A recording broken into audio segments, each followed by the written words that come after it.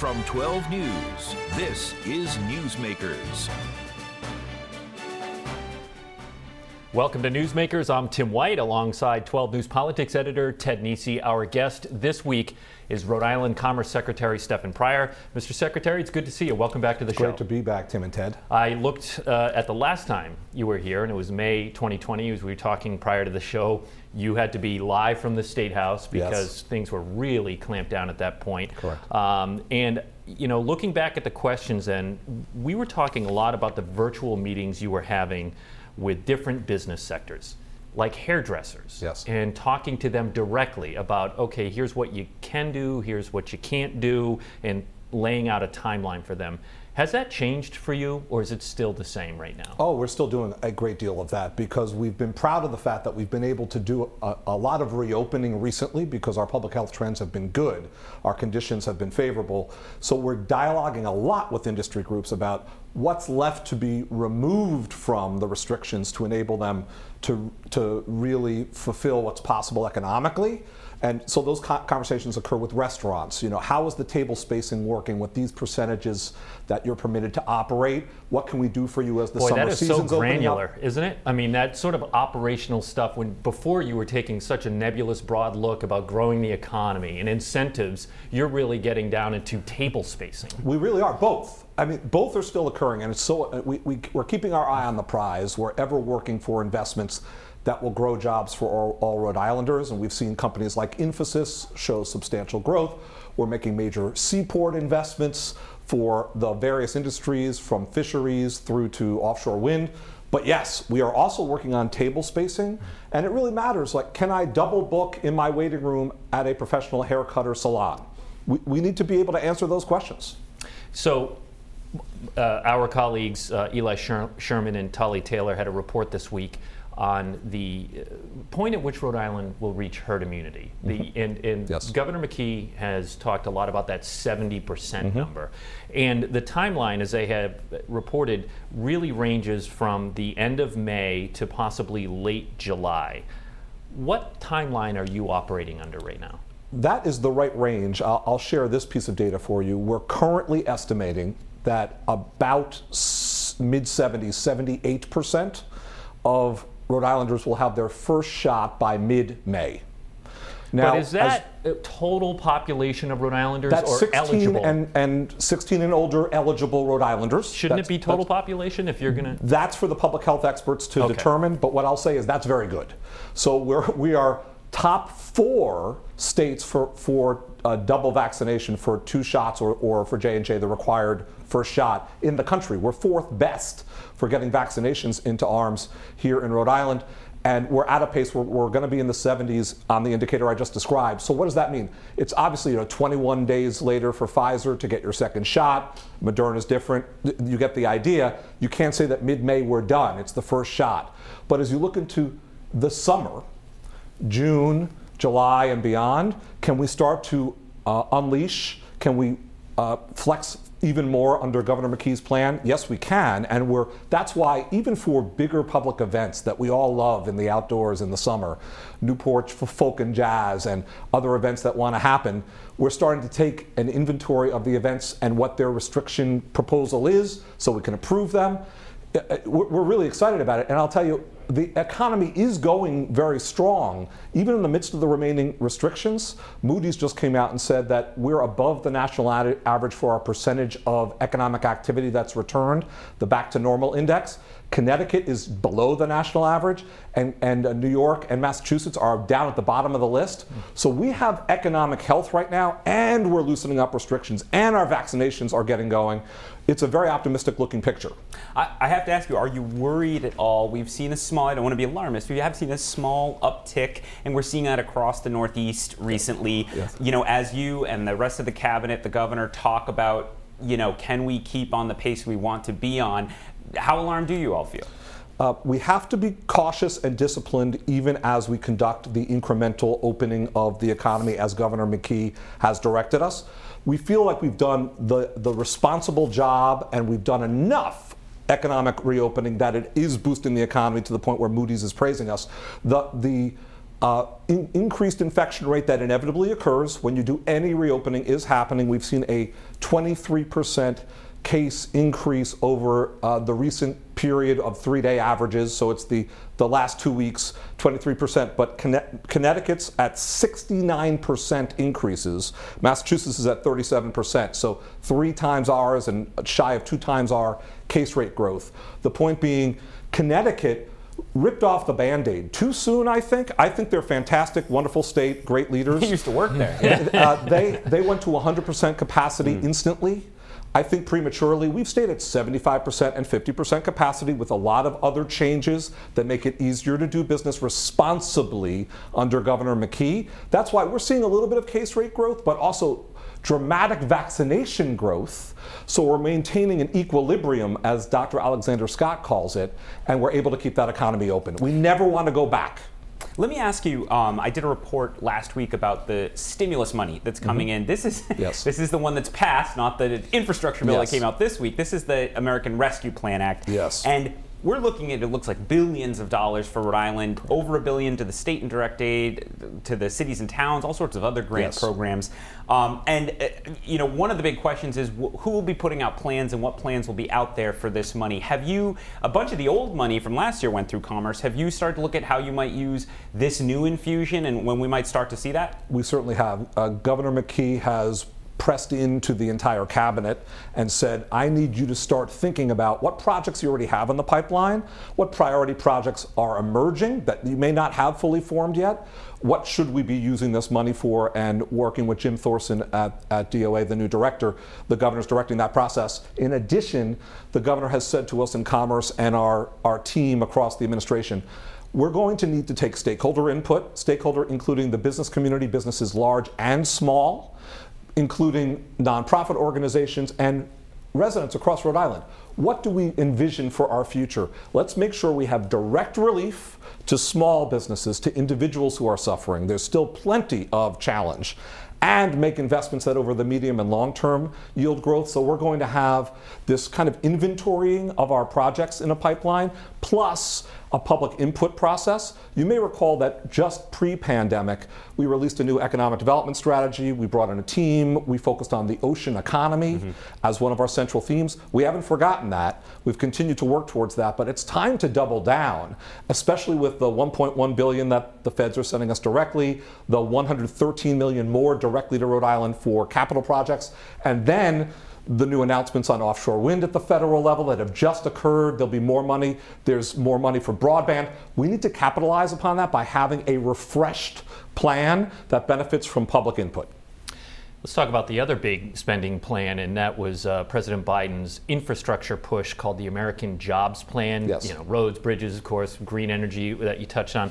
To pay for it, Biden is proposing increasing taxes on corporations, and that is obviously being met with a chilly reception from House Republicans. You undoubtedly support infrastructure spending, or I assume. Are you on board Biden's pitch to pay for it? I've got to analyze that part more myself. I will say that I'm very much on board for the $2 trillion plus plan to build infrastructure, and Rhode Island is extraordinarily well positioned with Director Pete Alvidi at DOT and all the road and bridge work that's occurring under Roadworks. We are ready to deploy, and then there's a possible new seaport at East Providence, improvements at Quonset, improvements at Provport for all of the various maritime trades and the various industries, including offshore wind. We're ready for this. On the tax front, my understanding is, I've got to dive in and really understand it to be truthful, but I think they're not returning to the pre-tax cut levels. And I think they're being mindful of international comparisons as to taxation. That's where I want to focus. So when I do my own analysis, that's where I'm going to look. Okay. I want to ask you a little bit about the gubernatorial transition. First of all, you were undoubtedly the closest aide, I would say, or cabinet member to Governor Raimondo. You were by her side a lot during her time here. Have you talked to her since she went to Washington, and what does she say? I certainly have. I've had the privilege of staying in touch with Secretary Raimondo, and I've informed her that the highest possible title she could ever arrive at is secretary, and she's doing extremely well. You've seen her, even in just the media reports, you see how she's in that jobs cabinet that Tim referenced, and with that new initiative that came out with infrastructure, et cetera. She's clearly influencing policy in a heavy way on our interaction as a nation with China. on the chip technology necessary to stay competitive. Yeah, she's spending a ton of time on semiconductors, I've noticed, as I watch the national news. She is, and so she's focused on America's future, on the global stage. How can we survive and thrive, and how can we ensure we're investing in the right technologies? She's also rebuilding the Department of Commerce. She's hiring up very talented people. I'm very, very impressed, and it's such a pleasure to see a Rhode Islander helping to set the national agenda. It's nothing but good for the Ocean State. So, look, I figured you'd be going with her, I was a little surprised to see you decided to stay on for a bit in the McKee administration. I presume you're not allowed to announce yourself if you're taking a Biden administration job, but do you see yourself, is this a short time transition period you stay on with Governor McKee, or could you see yourself staying longer? I could see myself saying longer. What I would say is there hasn't been time to just stop and figure out new options. Of course, there have been a variety of conversations, but I would say this. Working with Governor McKee has been a real pleasure.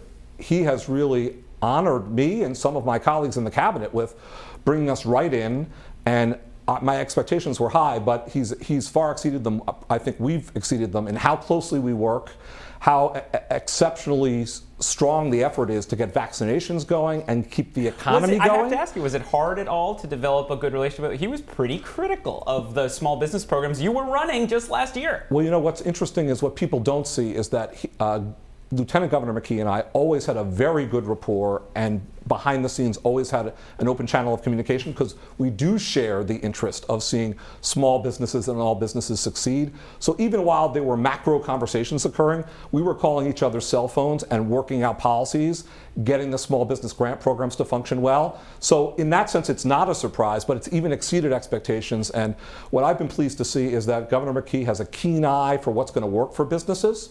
We've been incrementally reopening for small business and all businesses. We're soon to roll out in the next couple weeks a small business grant program that recaptures the previous CARES Act funding that's available to serve as a bridge to that new federal funding, where hopefully we can offer more relief, but the rules haven't even come out yet. So all this is going very, very well, and I'm really proud to be part of it under Governor McKee.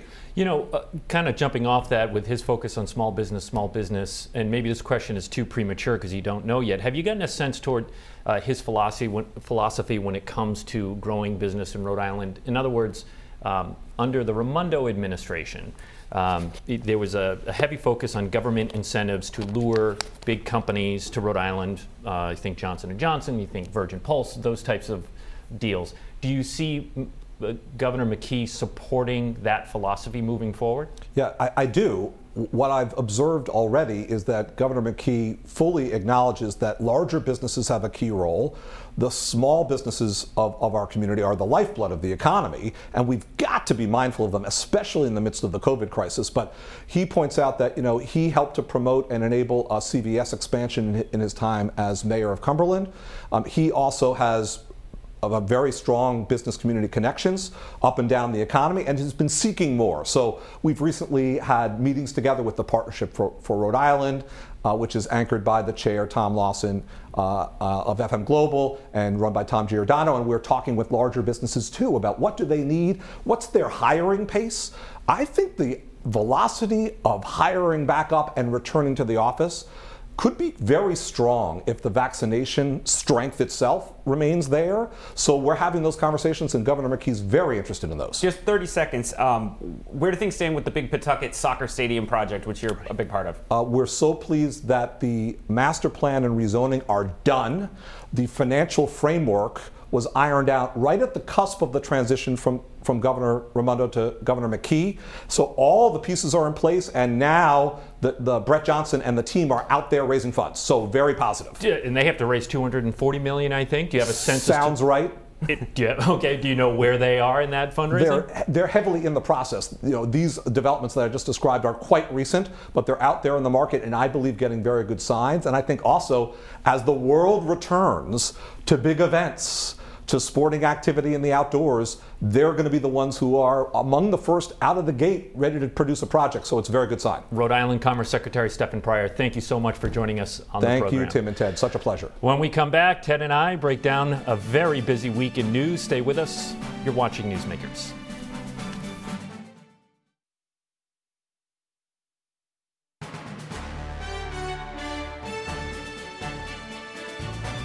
Welcome back to Newsmakers. I'm Tim White alongside 12 News Politics editor Ted Nesi. Ted, the long wait is over after a somewhat bizarre process. Governor Dan McKee picked the state's lieutenant governor. Providence City Council President Sabina Matos. Here's a little from the announcement earlier this week. In selecting a lieutenant governor, I was looking for someone to be true to a governing partner, someone who shares my commitment to supporting our 39 cities and towns and our small businesses. And that's exactly what I found in Sabina. As the first Afro-Latina woman nominated to this post, I'm grateful to the governor's commitment to diversity and inclusion. I look forward to working with him to further that vision for all Rhode Islanders upon my confirmation. That's Sabina Matos, Governor McKee's pick for lieutenant governor. Of course, Ted, she's not instantly lieutenant governor. She needs the advice and consent of the Senate. We're taping on a Friday morning. Do we have a sense? No, I haven't seen any announcement yet on the schedule. I think it's a fairly foregone conclusion that she'll be easily confirmed. The pick was met with praise in the General Assembly. It's a history-making one. She's only the second woman. She will be only the second woman to serve as lieutenant governor. Elizabeth Roberts was the first, and of course the first person of color ever to serve as lieutenant governor. So, Frank, I think he's going to start to treat her as lieutenant governor. Although she was at a Providence City Council Zoom meeting last night, I saw Steph Machado report that. So she's wearing both hats. McKee got a little prickly when he was asked if this pick was geared at benefiting him politically. Yes, and that happens sometimes, and it's a little cute because I don't care what politicians are in politics. It's almost they shouldn't be insulted when we ask about the politics of their decisions. Talk about what's behind the question. Why do some people think that Sabina Matos was, him looking ahead for his run to governor? Well, look, I think he was under pressure to pick a woman. First of all, there was early on, even before the transition began, the State House assumed it was James Diossa, period, the former Central Falls mayor. He was close to Dan McKee when they were both mayors, a young Latino male, etc. They thought, he would have been a pick that diversified the state officers. But, I think people started to say, wait a minute, that would leave one woman across the 9 statewide and federal offices. Secretary Nellie Gorbea. And you saw people start to speak out about the need to pick a woman. And then I think McKee also just started to think more broadly. And, Matos is from Providence. She's an Afro-Latina, she just said, from Providence. Latino vote, very important. I mean, Dan McKee's strength in South Providence is a big reason he defeated Aaron Regenberg by 2,000 votes and is now the governor of Rhode Island. So, I think he's looking at that. I also think McKee knows, Gina Raimondo was a very big personality and, kind of filled the scene. I think Dan McKee thinks having a force multiplier with a person who's seen as his proxy the way Karen Polito is for Charlie Baker, I think he thinks will be helpful the next 2 years. Last thought on this topic here. There's been some talk about moving Rhode Island to a combined ticket like Massachusetts has, like when folks vote for the president. Right now, vote separately for governor and lieutenant governor. Even if that doesn't happen, and so the ticket is still split, could you see them running together? I assume they will. I don't know to what extent, if the signs will be McKee Matos or it won't be quite that official, but absolutely. I mean, the whole point, Dan McKee has gotten to do what most governors do not in Rhode Island, which is choose his lieutenant governor. This is part of the reason the lieutenant governor is not usually close to the governor, is because they just both happen to run the same year and win. So I'd expect, unless something goes haywire, I know the plan is to make Sabina Matos a prominent figure in his administration, even though she will technically hold an independent office. You were in New Bedford this week to meet up with Senator Elizabeth Warren, and you asked the senator, since she's been in Washington so much, she is also, of course, running for president, does she feel connected with the people of Massachusetts? Here's her answer. I have been in this fight alongside Congressman Keating and alongside Senator Markey to make sure that throughout this pandemic, resources were coming right here to this community, to New Bedford, to the region, and to the Commonwealth as a whole. We've worked hard, for example, to make sure that there's adequate money for our community health centers so they could keep their doors open and so that people could continue to receive the medical care that they need. We've worked hard, for example, to make sure that those checks are coming directly into people's hands all across New Bedford and all across the region. Each of us has a job to do. The mayor does a wonderful job. Our state legislators are out there doing hard work. Our job in Washington is to try to get the resources together to help out in a time of crisis and to try to get the resources in place to make the investments to build a stronger future for this country, to fight for a fair taxing system and also fight for a fair distribution right here in New Bedford. So that's the fight I've been in for 9 years now, since I was elected to the Senate. Your Massachusetts constituents after being all over the country and everything? I've been right here, and I feel deeply connected to the people of Massachusetts, and deeply grateful to the people of Massachusetts who took a chance on someone who had never run for public office before back in 2012, who backed me again in 2018 to stay in the United States Senate. I am grateful that they have sent me to Washington to fight on their behalf, and I try to honor their faith in me every single day. Senator Elizabeth Warren answering Ted's questions there in New Bedford. And I was with you in the Target 12 office when the advisory came in, and you were surprised to see that Warren was going to be in New Bedford. And this is because this is an area of the state that often feels, I should say, neglected by elected officials. Elizabeth Warren, I looked back, part of why it surprised me because she hadn't been, of course she's the Massachusetts senator, but between running for president and COVID, I couldn't remember the last time she was in person in our region. And I looked back, it was a pre-election rally in November 2018. When she was running for her second term, which of course she won. And, this is something we've been spending time on. It's part of why we did the Kennedy-Markey debate last year, because, I'm from Bristol County, Massachusetts. That's where I grew up. And there is a feeling that part gets ignored. And frankly, part of what I think the media has to do is sort of make sure the senators know we notice, whether they're spending all their time in Boston or wherever else, or if they're getting down here and talking to people on the ground. So, but that said, I think Elizabeth Warren's people, I talked to some of her staff, things have I'm sure she would have done a lot more around Massachusetts last year without COVID, to reconnect, and they're kind of doing that now as the things with the virus get a little better. And she, of course, had a recess this week, so she was up here. Ted's got your back, Bristol County. That's what you need to know there. All right, shifting gears, North Providence. Ted, you and I reported that a high-paid North Providence town employee, Maria Valley, was getting 2 salaries for working both as a town controller and finance director, thanks to a combined salary, her longevity pay, and a one-time payout from a union settlement. She took home $181,000 in fiscal 20. I talked to Mayor Charles Lombardi about this bizarre arrangement, and no exchange from that interview got more reaction than this one. Take a listen. There's not one evening here, Tim, and you could come here that she's not here until like 5:30, so she gets the job done. Gets the job done, and then I went on to ask him, say, hey, a lot of people work to 5 or 5:30, why is she any different? First of all, just let's kind of open the curtain a little bit on our reporting for this one.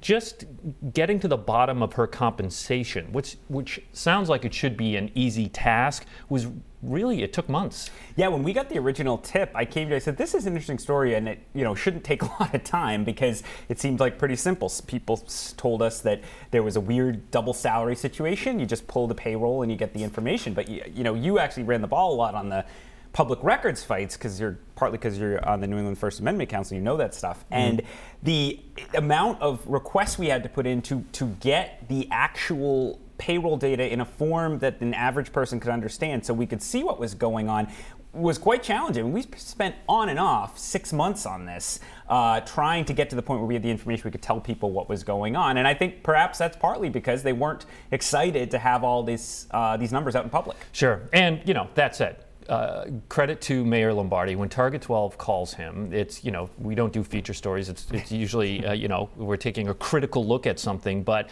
he has always made himself available. And that was, I would say, a tough interview. I had people say to me last night, they did not think the salary business was appropriate when they heard about it, but they also gave him credit for standing there, taking questions, and frankly not trying to spin it, just saying, yep, this is something I support because I implemented it.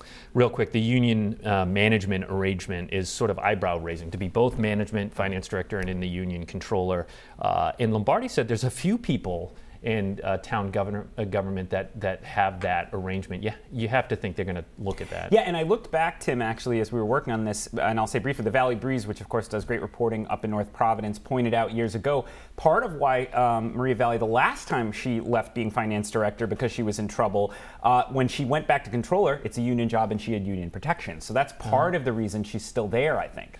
All right. Well, if you missed that investigation, it's under the Target 12 banner on WPRI.com. Finally, Ted and I would like to take a moment and thank our producer for the last 2 years of Newsmakers and in Target 12, Hannah Dickinson. This is her last show on Newsmakers, and it is hard to work for us, especially this guy over here. Hannah's going on to be an educator, a teacher, and we both know she's going to be great.